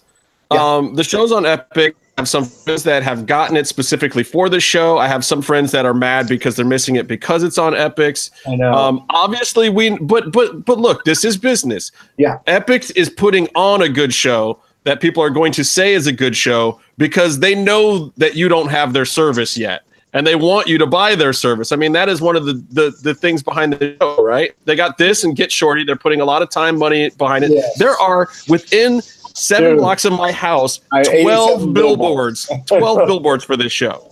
And I wish that they were more active socially. That's the one thing I wish they were spending more on, because boxing fans, you know, turn to social media, I think, more than they turn to their neighborhood billboards. But you know, there are people that remember the old NBC version, and I think they're trying to like cash in on some of that old Contender nostalgia from people who liked it the first time. But boxing fans, you know, I think that's the real challenge, is to win over the boxing fans. I think if you can win over the boxing fans, you know, TV fans will find it eventually. I think you can get it on Sling TV. Yeah, that's how I'm getting it. I just for it was like $5 more. I just added it to my Sling package, which is great because I can't watch Lucha Underground on there still. Weird, right? I don't get it. I don't understand what's going on. Freaking amazing. And both companies are like, yeah, we're working on it. Yeah, I know. And Epics you can get, I think, through an app as well. I think the hardest is if you have DirecTV, it's kind of tricky. But I think you can go on the Epics website and get a free trial, like a free 2-week trial, and you can watch episodes there. So yeah, which would be my recommendation at this point too, because this episode tonight is definitely one worth catching. If you, I'm telling you, it just takes off. The show takes off. I think of the middle shows like 5, 6, 7, 8, 9. Like, man, I can't wait for you to see those. They're so good. I'm excited, man. Yeah, I'm excited. It's what I'm doing with my Friday nights. So airtime is. It's on Epics. It's Friday night, 9 p.m., right? Yes. Pacific, or 9 p.m. Eastern time, which is 6 p.m. Pacific. Yeah, and then it re-airs. I mean, I think there's 4 Epics networks, and if you can't catch it when it airs, it re-airs a lot. It'll be on a lot. Yeah, and I think even on my Sling, it has it on demand, like 2 days later or something, after they do the first. Yeah, and you can find it on demand as well. That's another one. Yeah, for sure. Well, it's a great show. We're proud of you. You haven't fucked up. You've done something right. You're not living in Matt Van Wagenen's shadow anymore. How can you say that? Fuck you. You know, actually, I take it back. That last season of Survivor was really, really good, Eric. It was really good. I did see that. My kids are big Survivor nerds. They love it. And, of course, this season, it's all about Mundo, man. The Mundo. It's all Johnny about Survivor. Johnny Survivor. Are they going to cap? Like, if the show starts and it doesn't say Johnny Survivor as his name, like, I hope everyone on that cast calls him Johnny Survivor. I made as a condition. I made him say he was Johnny Mundo, and because I got to get the. It can't be Johnny Impact or anything like that. We're giving the rub to Lucha Underground. Okay? Right? Like, come on, bro. You've got one contract that really matters. Damn it. I told Matt. I said, look. I go. I promise you. He goes. I said, I don't know what he's going to be like when he plays the game, but when you get into the edit and you start looking at his interviews, you're going to love him. And he called me the other day and he confirmed that. He's like, that dude is funny. He's like, he's got funny interviews. So, all right, here's Johnny Mundo. Here's my last question that I got DM'd from a certain someone who wants to remain anonymous, even though you know exactly who they are. They are asking me why I haven't asked you about the Pentagon situation and if there was really an offer for Pentagon from WWE and if you feel like you're going to lose him. Honestly, I don't know. I haven't spoken with Jonathan in months, and I think if it would be, it's a weird one, you know, because like he'd kind of patch things up with Dorian, and I thought they'd kind of work that out. You know, we finished shooting in February, so like I haven't spoken with him since then. He's not come. He's usually very forthcoming when things like this come. We hear from him when stuff like that happens. I don't know if it's happened or not. Maybe it did, maybe it didn't, but I'm not aware of it happening. I mean, well, he just did AAA for Dorian last week. He did. Exactly. He did AAA. Exactly. And I don't think he's a family man. You know, he lives. You know, he's got kids, and I don't think he wants to be on the road with WWE. And I don't know that I don't know that he would fit in there, to be totally honest. You know, I mean, you know, size-wise, he would be on the small side there. And, you know, as much as we all love his Spanish promos, I'm not sure USA Network would want a Spanish promo. You know, he's a better fit for us. What can I say? He's a better fit for us. He's a super talented guy. Honestly, true. Ricochet, however, was also a better fit for you guys, in my opinion. Yeah. You know what? And he's doing okay there. It seems like he's doing all right. He's doing all right.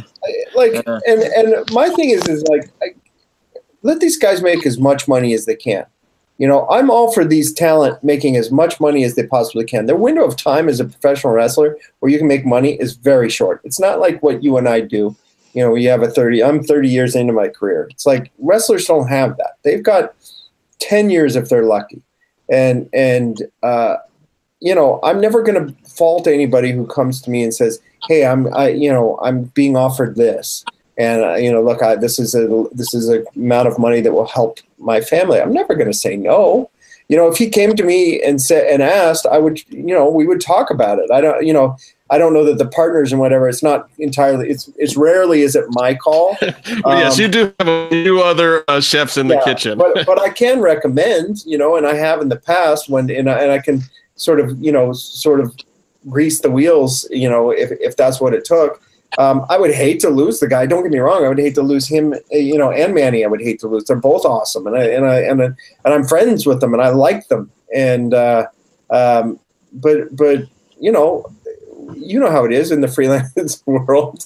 You know, sometimes you gotta look out for numero uno, as they say. And when somebody is waving a signed check in front of you, things change really fast in the freelance. And I don't diminish that, but part of me doesn't quite get. You know, apart from, you know, just having him and keeping him, part of me doesn't understand that they would understand how to use someone like that. You know, I don't know that fits the mold of what they do. You know, like, you know, we've got Skip Chasen making them look cool. You know, who do they have that's going to do that? Well, and I feel that way about his presentation in general. You know, I've talked to a couple of Impact fans, and the Impact fans have kind of welcomed him in and been very excited about him. But they get a little irritated when I say that I still believe that no matter what, and I've been liking Impact a whole lot more myself, that the premium version of the Pentagon character is still Lucha Underground. And it's not even AAA. It's like, where do you get the backstory of a skeleton ninja? Where do you get him and Vampiro doing all their craziness? It's like, yes, he's had great matches with Sami Callihan.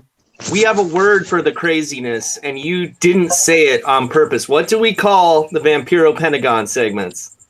Oh, the fuck dungeon segment. Yeah. I was just about to say, do you think WWE would put him in a sex swing with Vampiro hitting him with a baseball bat? I don't think so. Never. That'd be NXT. Never. And it's just like, and for the Impact fans that have him over there, and it's like, yeah, but over there he's just Phoenix's brother, and he's this awesome luchador. In Lucha Underground, he's like some otherworldly vampire-loving skeleton to himself. Yeah, you know, and remember those packages that we did on him. That, you know, we introduced him and we had all those, you know, cool things of him breaking ninjas' arms and doing weird stuff, and you know, like all the dead bodies in the shape of a pentagon. That was amazing.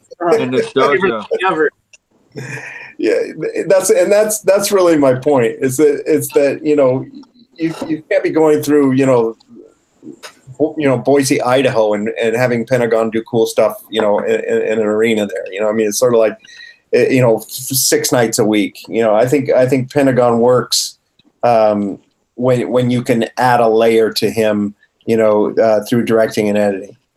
I have one last question that I just got sent, and then I'm going to leave you alone. I happen to know the answer to this question, but I have not answered it on the show. But what's up with Dante Fox? Everyone wants to know where Dante Fox is this season, Eric. He was nursing. He had sort of a injury that he had to nurse, and we couldn't put him in a match, and so it kind of snuck up on us, and we weren't aware of it. But he does come back by the end of the season. Don't worry. There you go. Now you got it from the boss man himself. Don't worry. There was a medical situation that was keeping him from being able to compete, and it got better. And he went towards the end of the season. He was fine. Yeah, I think I did mention that he was there the first weekend, but just not cleared.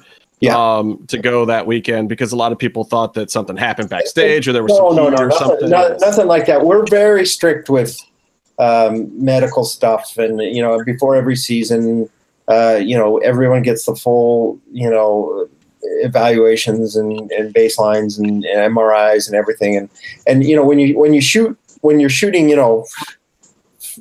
however many 6 in a weekend, if you're out for 10 days and those 10 days follow back-to-back weekends, Friday, Saturday, Sunday, and then the following Friday, Saturday, Sunday, that's 12 episodes you've missed, Yeah. And so, that was always kind of the downside of that schedule. And the way we were shooting is like one sprained ankle and you miss half the season, so. The schedule for Lucha Underground is definitely my least favorite thing about Lucha Underground. The damn schedule is why Cross wrestled first on Impact instead of Lucha Underground. He was signed to you guys for 2 years, and he still debuted on Impact first. I know. How did that happen? You tell me. God, that whole and it's fine. Look, it is fine. I mean, and he's getting over everywhere instead, which is great. But Kevin's credit, boy, he was a gentleman about it, and he waited and waited and waited, and was loyal, and wanted to be on our show above all else, and as things came up, we kind of had him on ice as we were trying to pick the right place to bring him in, and other things would come up, and like he was always loyal. So, I'm glad we got him better late than never.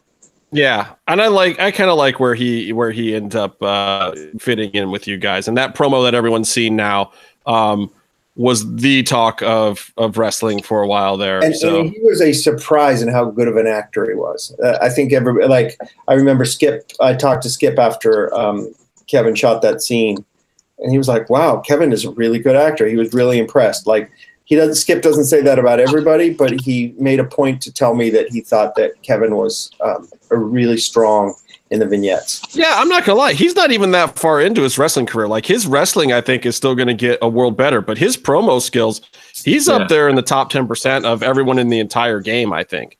And I almost like to tell him how good his acting is, because I feel like he could just leave it all together and go to Hollywood and stop wrestling really quickly. Were you there the first time he did a dark match for us on Lucha Underground? And he had to cut this promo after he squashed somebody, and somewhere in the squash he knocked himself out. And was that the Battle of the Kevins one where he cut the promo? I forget what it was, but in the finish he kind of knocked himself out, and he kind of woke up and he got up, and I was in the back in the control room, and he just started stammering on the microphone, and he was like, "What? I mean, anyone's gonna pay it was when he was the toll man or whatever. You're gonna pay the toll." And I'm looking at DJ, I'm like, what the fuck is this? I think this is after he killed Vinny Massaro, actually. This is the Vinny Massaro. And he completely botched it. And we were like, that was the worst promo we've ever had here. And he comes backstage, and then he kind of like woke up, and we realized that he was kind of only semi-conscious when he cut that promo. And but ever since then, I have to dig that up in the dark matches. But I agree with you. His promos are great. He had a rocky start with us the first time he put the mic. I think his promos are great because he's actually a maniac killer. And when you think that he's not, that's when he's acting. I follow him on Twitter, and sometimes I wonder, where the skin sweaters are in the bottom in his basement. I know his kryptonite though. It's IHOP pancakes. They're delicious. Yeah, the bad thing is he's like on an all-protein diet right now. So I would definitely steer clear of him today, right now, because you won't even be able to. Oh, we got to hook him up with some of those protein pancakes, bro. They exist. And maybe that's the trick, but that's his kryptonite is pancakes. IHOP pancakes, 2 in the morning. He lived in Canada too long. He's eating that lumberjack food. Well, I'm seriously looking forward to more of the Contender. 9 p.m. Eastern time, 6 p.m. West Coast here on Epix. If you're not watching it, find a way to watch it. It's worth it, guys. And Eric poured his blood, sweat, and tears into that one, and so did the whole crew. Oh, the other thing I was going to tell you, Eric, I love the shot that's been 2 episodes now where, and it seems very candid, in where you're giving the winning fighter a fist bump or something. Oh, dude. I never intend for those to be on camera. I genuinely just, want, as the guy's walking out, I don't know if I'm going to get to see him after. I always try to see him after, but I say something to him. I try to at least, usually when I used to do this, I would get in the ring and the director would say, okay, we're set up, send the exiting fighter to the locker room. And so I would kind of pull the guy aside, give him a little hug, and say, "Okay, now go." And right. This season I didn't have to. They were couldn't get on there fast enough, and so I would try and just at least catch them as they were walking past me. And of course, my buddies, the editors, put me in, and you will find that I make an appearance in probably. It should be a drinking game. Spot me in the. I think it turns into a Hitchcock thing. And both of the moments that you guys caught though were really good, candid moments, and actually really added to the scene, regardless of the fact that it was the editors trying to sneak you in or whatever. Yeah. They just felt like good little moments. So I like seeing you in there too. Oh, okay. I, however, look like a complete douchebag in this episode because I wore my sunglasses through half of the fight. I was going to say you made an appearance, didn't you? Both you and Jim. Yes, but I'm wearing my sunglasses, and then I'm wearing them again at the end because the actual reaction shot is cut in from one of those filmed reaction shots earlier. Yeah. So great. So I look like a D-bag at the very end of the episode. You may appear in a few, if I remember correctly. I came to a few fights. Yeah, I came to a few fights. It was fun. Thank you for watching. It means a lot that you guys are watching it, and I say that not knowing if any of you guys are watching it, but Justin is. So thanks for watching it and tagging it up and tweeting about it. We need all the love we can get. Yeah, I promised Sergio I was going to keep tweeting about it. He told me, you got to keep tweeting about it. Let everybody know. Let all you wrestling fans know. So we're doing it. Sergio's a good dude. Anyway, thank you, Eric, for joining us. Appreciate it. Fellas, I'll see you on the next one. Have a good evening. Bye. Thank you, Eric. Thank you. Bye.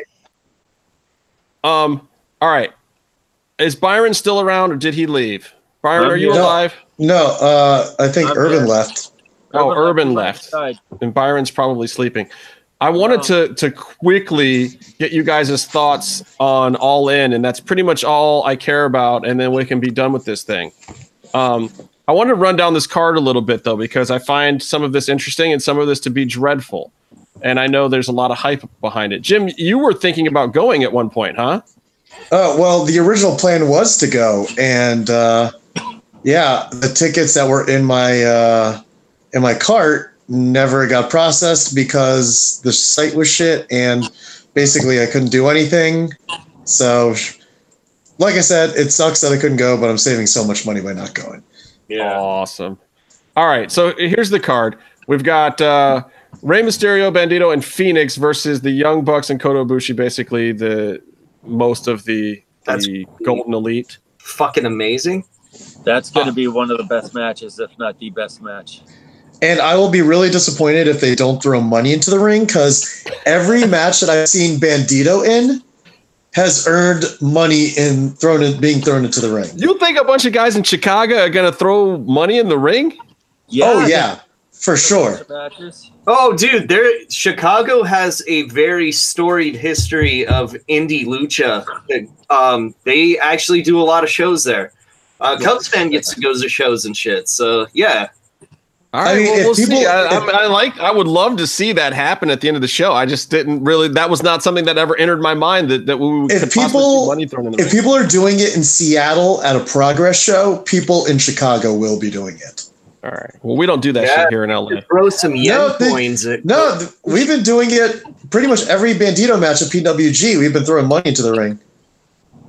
Well, let's hope it happens. Here's another match I'm definitely interested in: Kenny Omega versus Pentagon Jr. I think this is going to be the best match of the night. As much as that last one sounded great, these guys, I can't wait to see. They've been wanting to have this match for a long fucking time. They're both fans of each other. Since their PWG match, it was a tag match, right? And then there was another. It was a 6-man tag. PWG show. They got separated. Yeah, they got vetoed in the rematch by New Japan, basically. I think honestly that we're going to see the Pentagon that we don't see very often. I think we saw it in his last Sami Callihan match, and I think he'll take it even further than that. You know, he works a ton right now. He's been almost overly busy, but I think this is going to be the one for him this year, probably his best match. We'll see. You think he's gonna wrestle more high-flying Lucha, or do you think he's gonna do? I think he's gonna do all of that. I think he's gonna chain wrestle, mat wrestle. I think he's gonna do Lucha Libre spots. I think him and Kenny are both probably somewhere right now working on extra stuff for the match. I think they're gonna really show out. I think both of them equally want to prove that that one of the two of them is the best wrestler out there right now. I don't know that I would agree with either of them, but I think they want to prove it, and I think this is their time to prove it. I think that this is a huge opportunity for Pentagon, since this is going to be broadcast on New Japan World after the live show. So he's going to get more eyes on him in Japan. I mean, he's been to Japan a little bit, but not as much as he should be. And I mean, he's in there enough that they've made him the default head and fire pro, so that's cool. But, well, and look, and it doesn't even matter what kind of business they do after this one, either of them. This one is the business. This is the one that's going to go in the history books. This is the one that all the marks and all the smart people and all the inside people are watching. This is the one that everyone's going to talk about. This is the one that isn't tainted by what people think of a company or a promotion or any outside factor. So if they have something to prove, this is the time to prove it, and I really believe these two guys are going to try to do that. I don't know if this is kind of like the Indy Madison Square Garden sellout. You know, you're the main event on a 10,000 seat arena, and you're the main event in a 10,000 seat arena, and you don't have like storylines and shit. So there's nothing to worry about getting over. Your name is selling it out. I mean, this is pretty much reminiscent of being at a PWG show, but at a much grander scale. Yeah, the size PWG. I think it's a little strange though, because the card listing the two card listings I've seen have the Mysterio, Bandito, and Phoenix match above the Kenny Omega Pentagon match. Yeah, I think they kind of hinted at it being the lead, that it's a co-main event, and that more than likely the Bucks will be closing out the show. Interesting. With simply because, you know, All In is basically Cody and the Bucks mainly, and that I don't think they want to make it seem like the IWGP champion is going to main event while the NWA champion isn't. Gotcha. Sorry, I muted you for a second, Brian. We were hearing a lot of car noise from you. Still am. Go ahead, mute me. All right, I'll mute you, and then if you just unmute yourself or wave at me if you need to get back on. Right, so then right under that is Nick Aldis versus Cody Rhodes. Yeah, I don't care. I've been seeing a bit of it online, and I would be hard pressed to agree, but maybe this is the match that opens the show. That way you get it out of the way. And if anything, it actually makes sense, because if this is Cody in the Buck show, Cody will probably want to be in the back producing, not worrying about his match. So if he gets his match done, he could just go straight to Gorilla and then work from there. Yeah, it's weird because I'm not terribly excited about this match, but it could be good. I'm willing to reserve judgment and see what happens. I do find it weird though that this, I don't know. I just feel like the heat going into this match isn't really there, but I don't know. It's because it's Nick Aldis and no one cares. Yeah. So then right after that, you got Jay Lethal versus the winner of the earlier Battle Royal, which is the over budget Battle Royal, which is what? Moose, Rocky Romero, Colt Cabana. Who else? Cage is in there. I believe Jordan Grace is. Billy Gunn's in there. Billy Gunn is in it. Yeah. I don't know. I'd be somewhat interested in seeing Billy Gunn versus Jay Lethal, but yeah, I know for a fact that there's going to be surprise entrants in it. Yes. So, and I know one of the long-standing rumors is Neville, I guess now that he's out of contract, Pac. So who knows? We could see Pac versus Lethal, which I think would be amazing. It's going to be Lanny Poffo. I mean, that's true. Does he Lanny still do any leaping, or is that done? Lanny and Jay Lethal are kind of doing a co-promotion kind of thing at StarCast together. So who knows? Yeah, and we also don't know if we're going to see, Jay Lethal or we're going to see Black Machismo. Yeah, and they're not only doing a co-promotion, they actually have a Brothers from a Different Mother shirt out T-shirt. on wrestling tees now. Yeah. Which is nice. Let's see what else we got here. We got Okada versus Skrull. That's a good match. That'll be fun. Yeah. Skrull already is trying to sell Rain Stopper shirts or something like that. Yeah, Rain Stopper, I'm sure there's plenty of those going around tonight. Then we got Adam Page versus Joey Janela. I hope it's a street fight match. The only reason that could be good is because it's a street fight, and it's one of the few gimmicked matches of the night. This is guys jumping off of high shit. Somebody's phone is ringing very loud. That was mine. It was weird.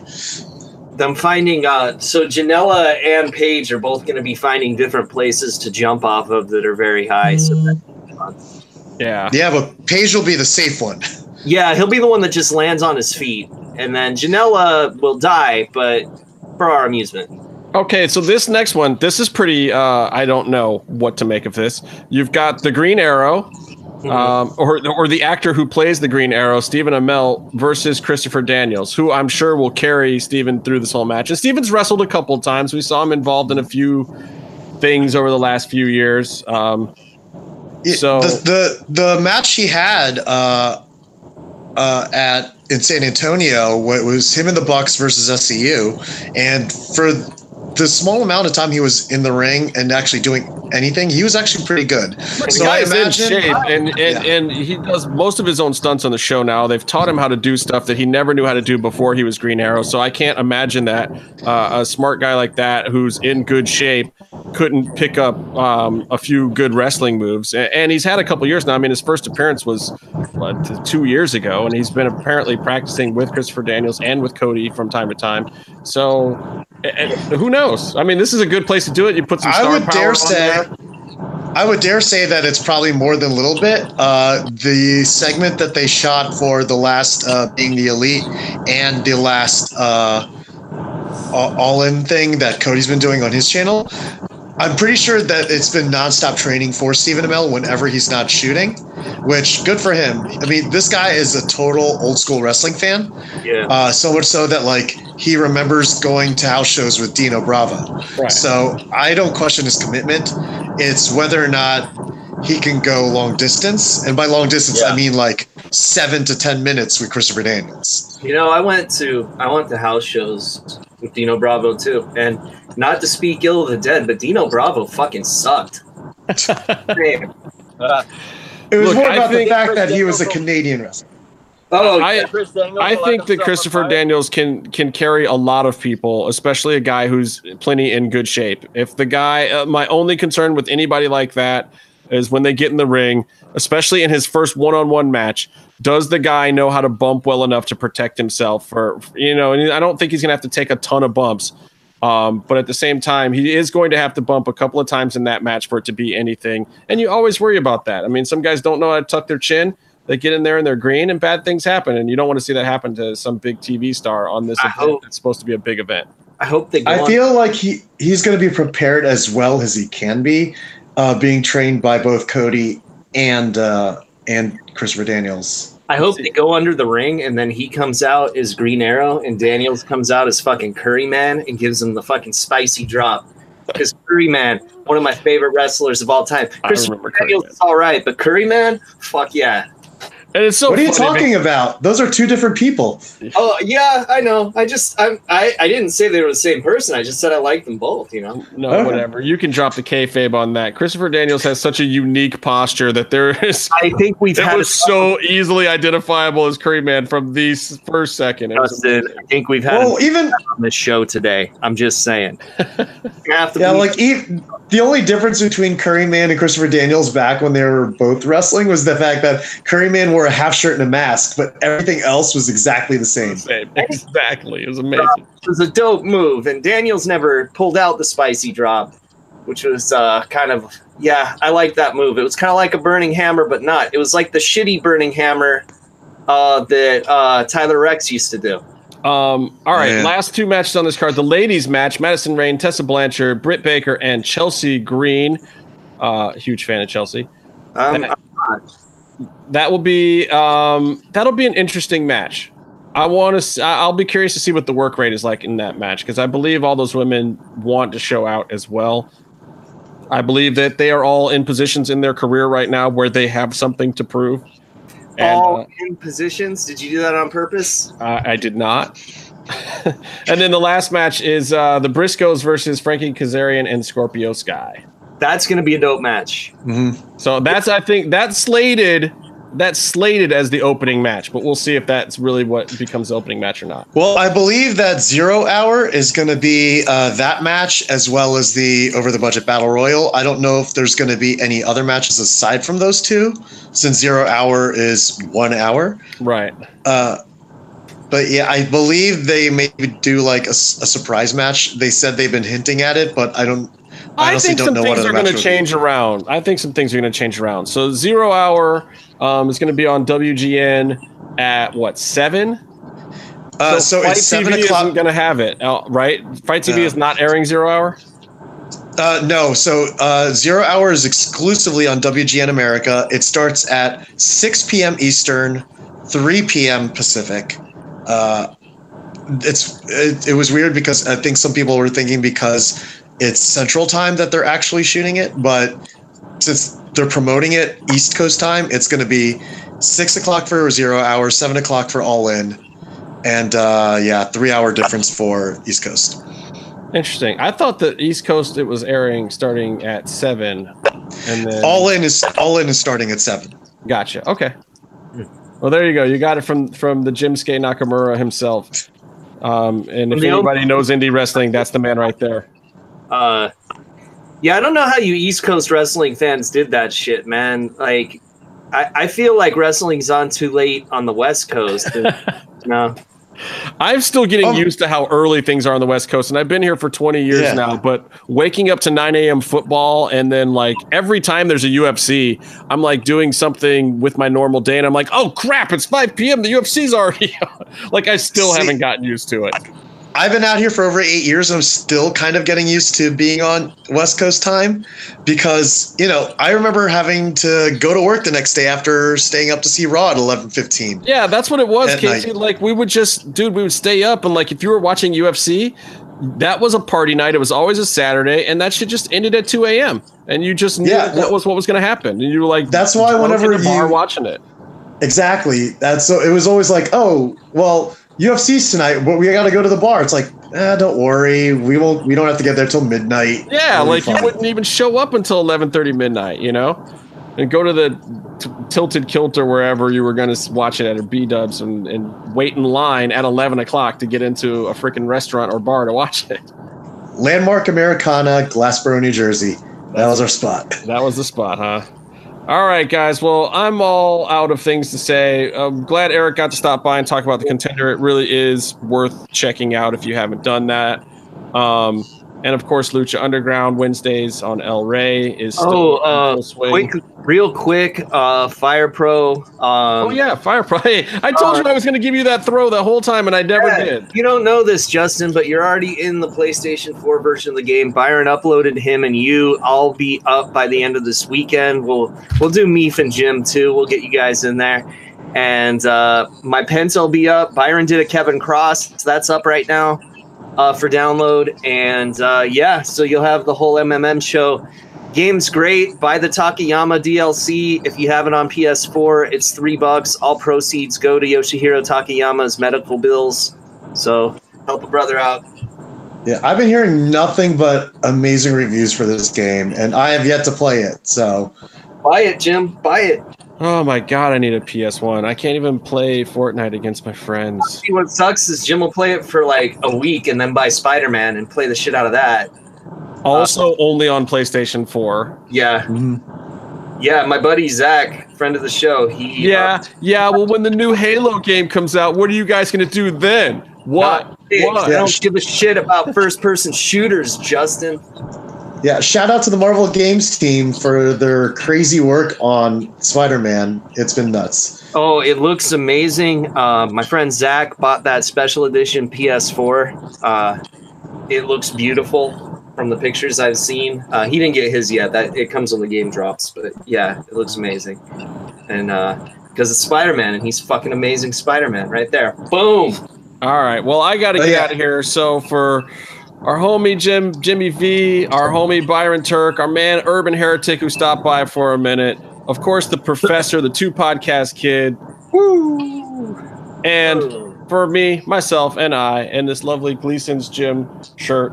And thanks not for me. Eric. Everybody watch the shit, Contender. Meatloaf. Eat shit. We don't know where Meef is. Meef is like hungover, drunk, and or tired. But until next time, stay calm and stay in the mix. Beat it.